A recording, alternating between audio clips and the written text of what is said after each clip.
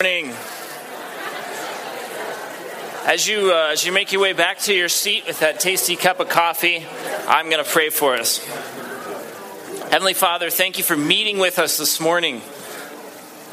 I thank you that you've come to this place ahead of us.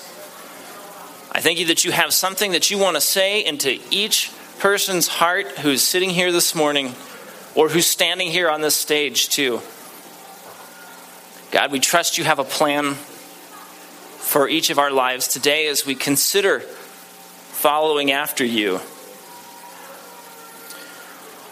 And God, in the midst of the challenges of life, we know that you're present and that you work all things together for the good of those who love you. And so, Lord, we lift up Dave and Erica this morning and their baby as they go through trials and challenges there in that hospital. God, I pray that your hand would be upon them. I pray that you would carry them through this time and teach them the things that you have to teach them. Teach us the things you have to teach us. But above all, God, we pray in your will, if it's your will, that they would come through this challenge safely and with health. God, we look to what you have to say to us from your word. God, I pray you'd speak past me this morning. Don't let me get in the way of what you have to say into lives today. In Jesus' name, amen. Well, again, welcome. I'm Greg. I'm one of the pastors here at the Firehouse Church. I don't know how your weekend has been so far. But I'm glad you're sitting here with us this morning. Mine's been a little interesting. We have engaged in some training with our youngest child, training him to use the bathroom, to put it politely. So things have been a little bit crazy. If you see his number flash up on the screen, you'll know you won't know what his number is. I'm not sure I'll know what his number is, but that's where I'm coming from today. So hopefully that's not distracting. We're kicking off a series here for a few weeks. We're going to be talking about discipleship. You can see it's called Marks of a Disciple. And there's really several questions we need to ask and answer when it comes to discipleship. What is discipleship? Why are we concerned about discipleship? How can I be a disciple? How can you be a disciple? How do I make disciples? Probably a lot more questions we can come up with. I thought it would be appropriate here as we kick this off to sort of look up what the internet says the definition of discipleship is, right? That's always a good place to look. And it says this. It says a disciple is one who embraces and assists in spreading the teachings of another. And so in our case, we talk about being a disciple of Jesus. And so being a disciple of Jesus is embracing and spreading the good news about him. So we need to start, before we ask any of those other questions, maybe the first question I think we need to ask, and maybe some of you are asking this question, maybe some of you aren't asking this question, but you need a refresher. And that question is, where do I start in becoming a disciple of Jesus Christ? I've been reading a really interesting book. I actually finished reading a book, which for those of you who know me is actually kind of a big deal because I basically read nothing. But I had resolved this year, maybe it's a New Year's resolution or just a conviction, to read a little more. And so I was given this book for Christmas. I read it. It's called Dreams and Visions. It's by a man named Tom Doyle, who is a missionary of sorts to the Muslim world, to Muslim countries.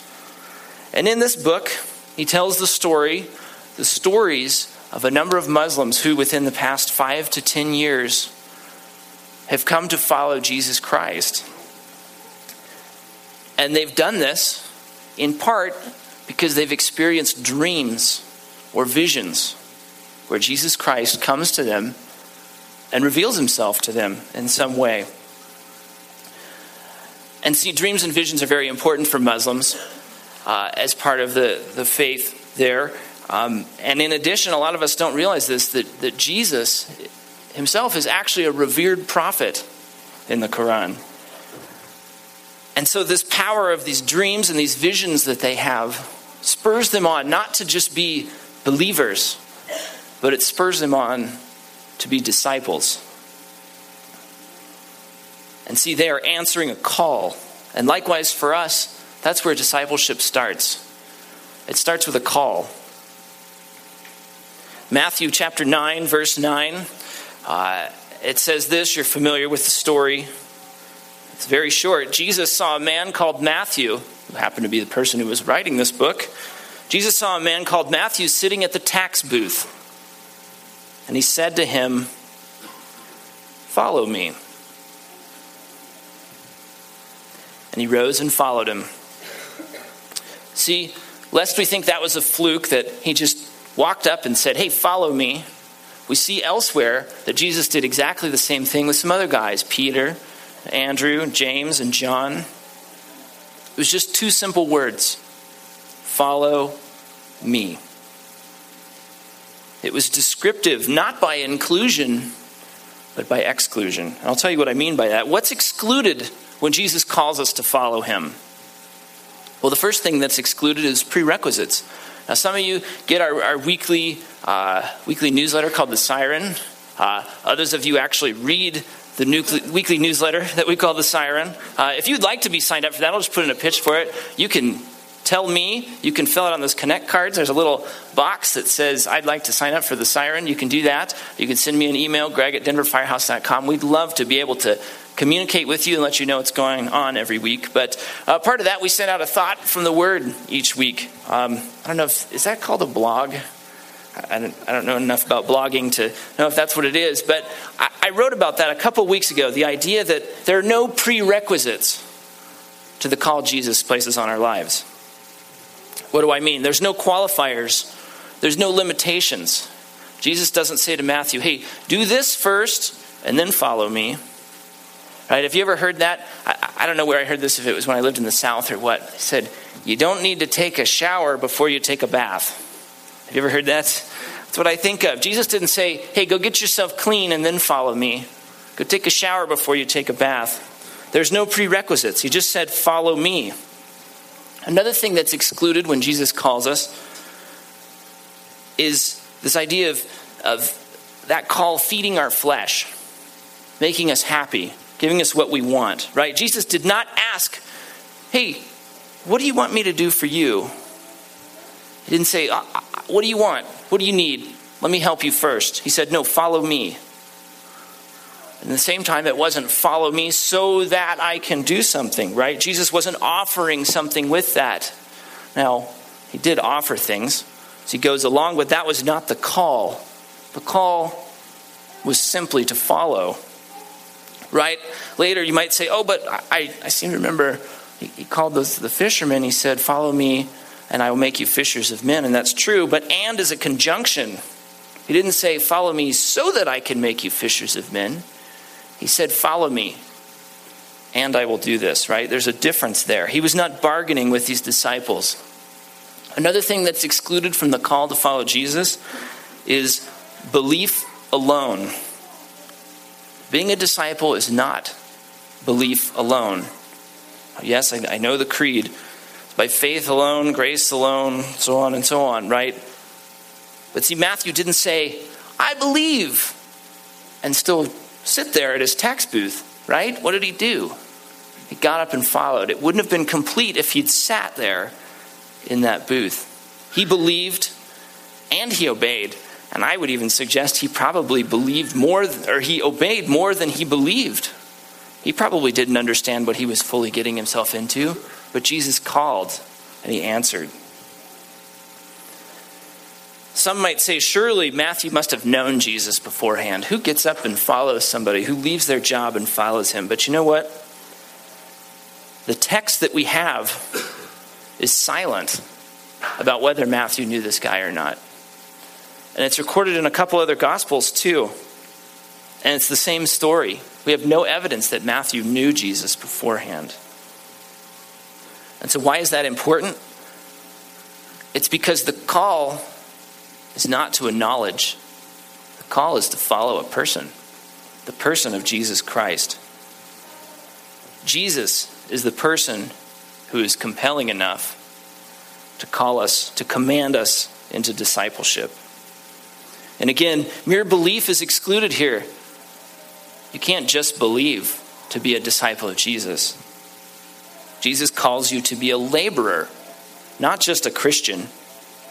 See, being a Christian is not the same as being a disciple of Jesus Christ. And this is really a big problem for us here in America, right? I know we all say, it's kind of a new thing. We say, oh, we don't want to be consumer Christians. I'm not a consumer. Oh, I don't want to do this or do that. Or sometimes we talk about being a cafeteria Christian where we take this thing from here and this thing from here. But it's a big problem here in America because we've been trained as a Christian culture to think, I go to church to get something. Jesus has called me to come to get something as opposed to part of being something, as opposed to part of following him. That's why we do this.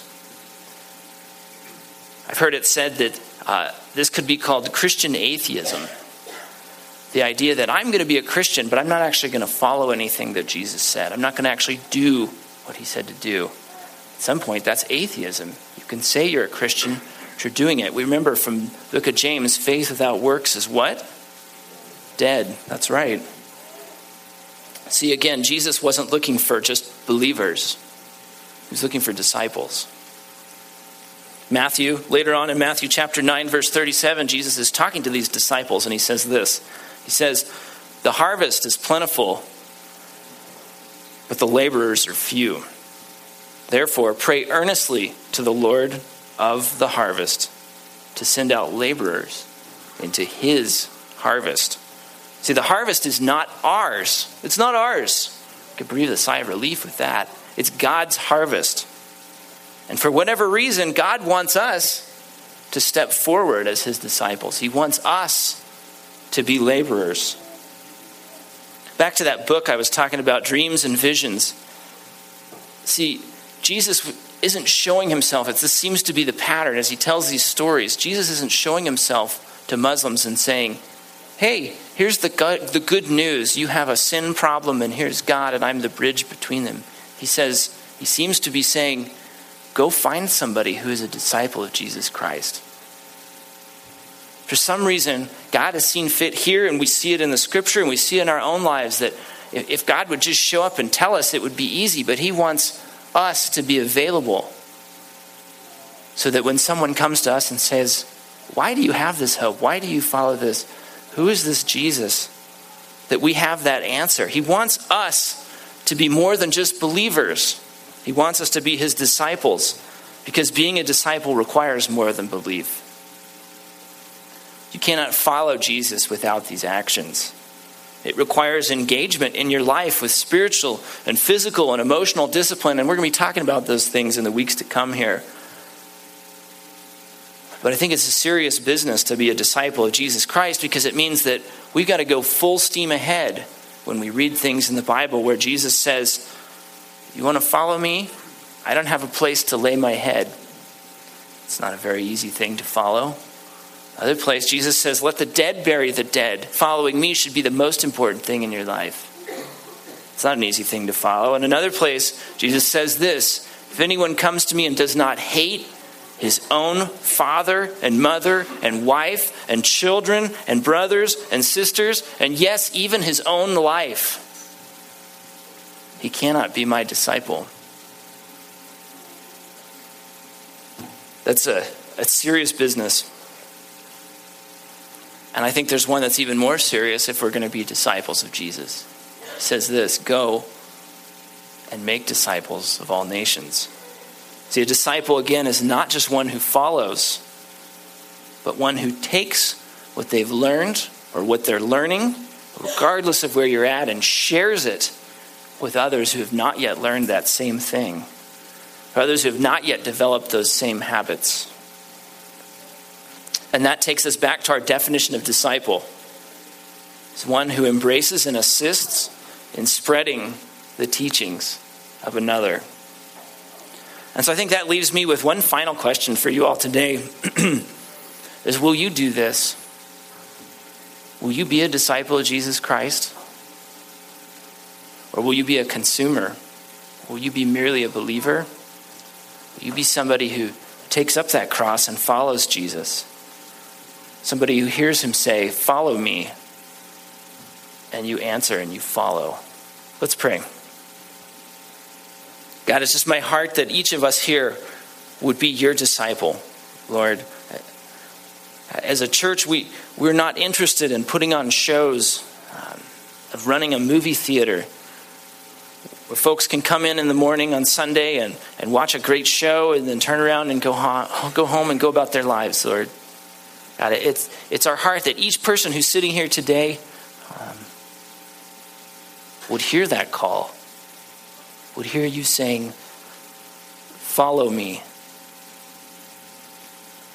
And God, we want to answer. God, we do answer. I will follow.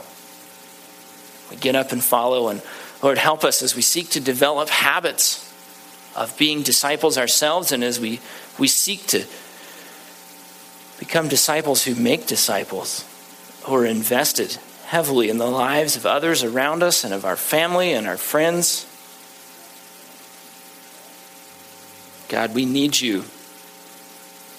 We need you in our lives to help us in this. God, we submit ourselves to you today in Jesus' name. Amen. Well, again, thank you for coming this morning. I'm glad you are with us, each one of you. If I haven't met you, I'd love to meet you. If you're new and you could take a chance to fill out that Connect card, we would love to connect with you this week. If you have any needs that we could meet or things we could pray for, we would love to do that. Have a great Sunday. Enjoy the Broncos game. I guess there's not a Broncos game. Enjoy your naps in lieu of a Broncos game. And we'll see you Wednesday night for small group and next Sunday back for church. Thank you.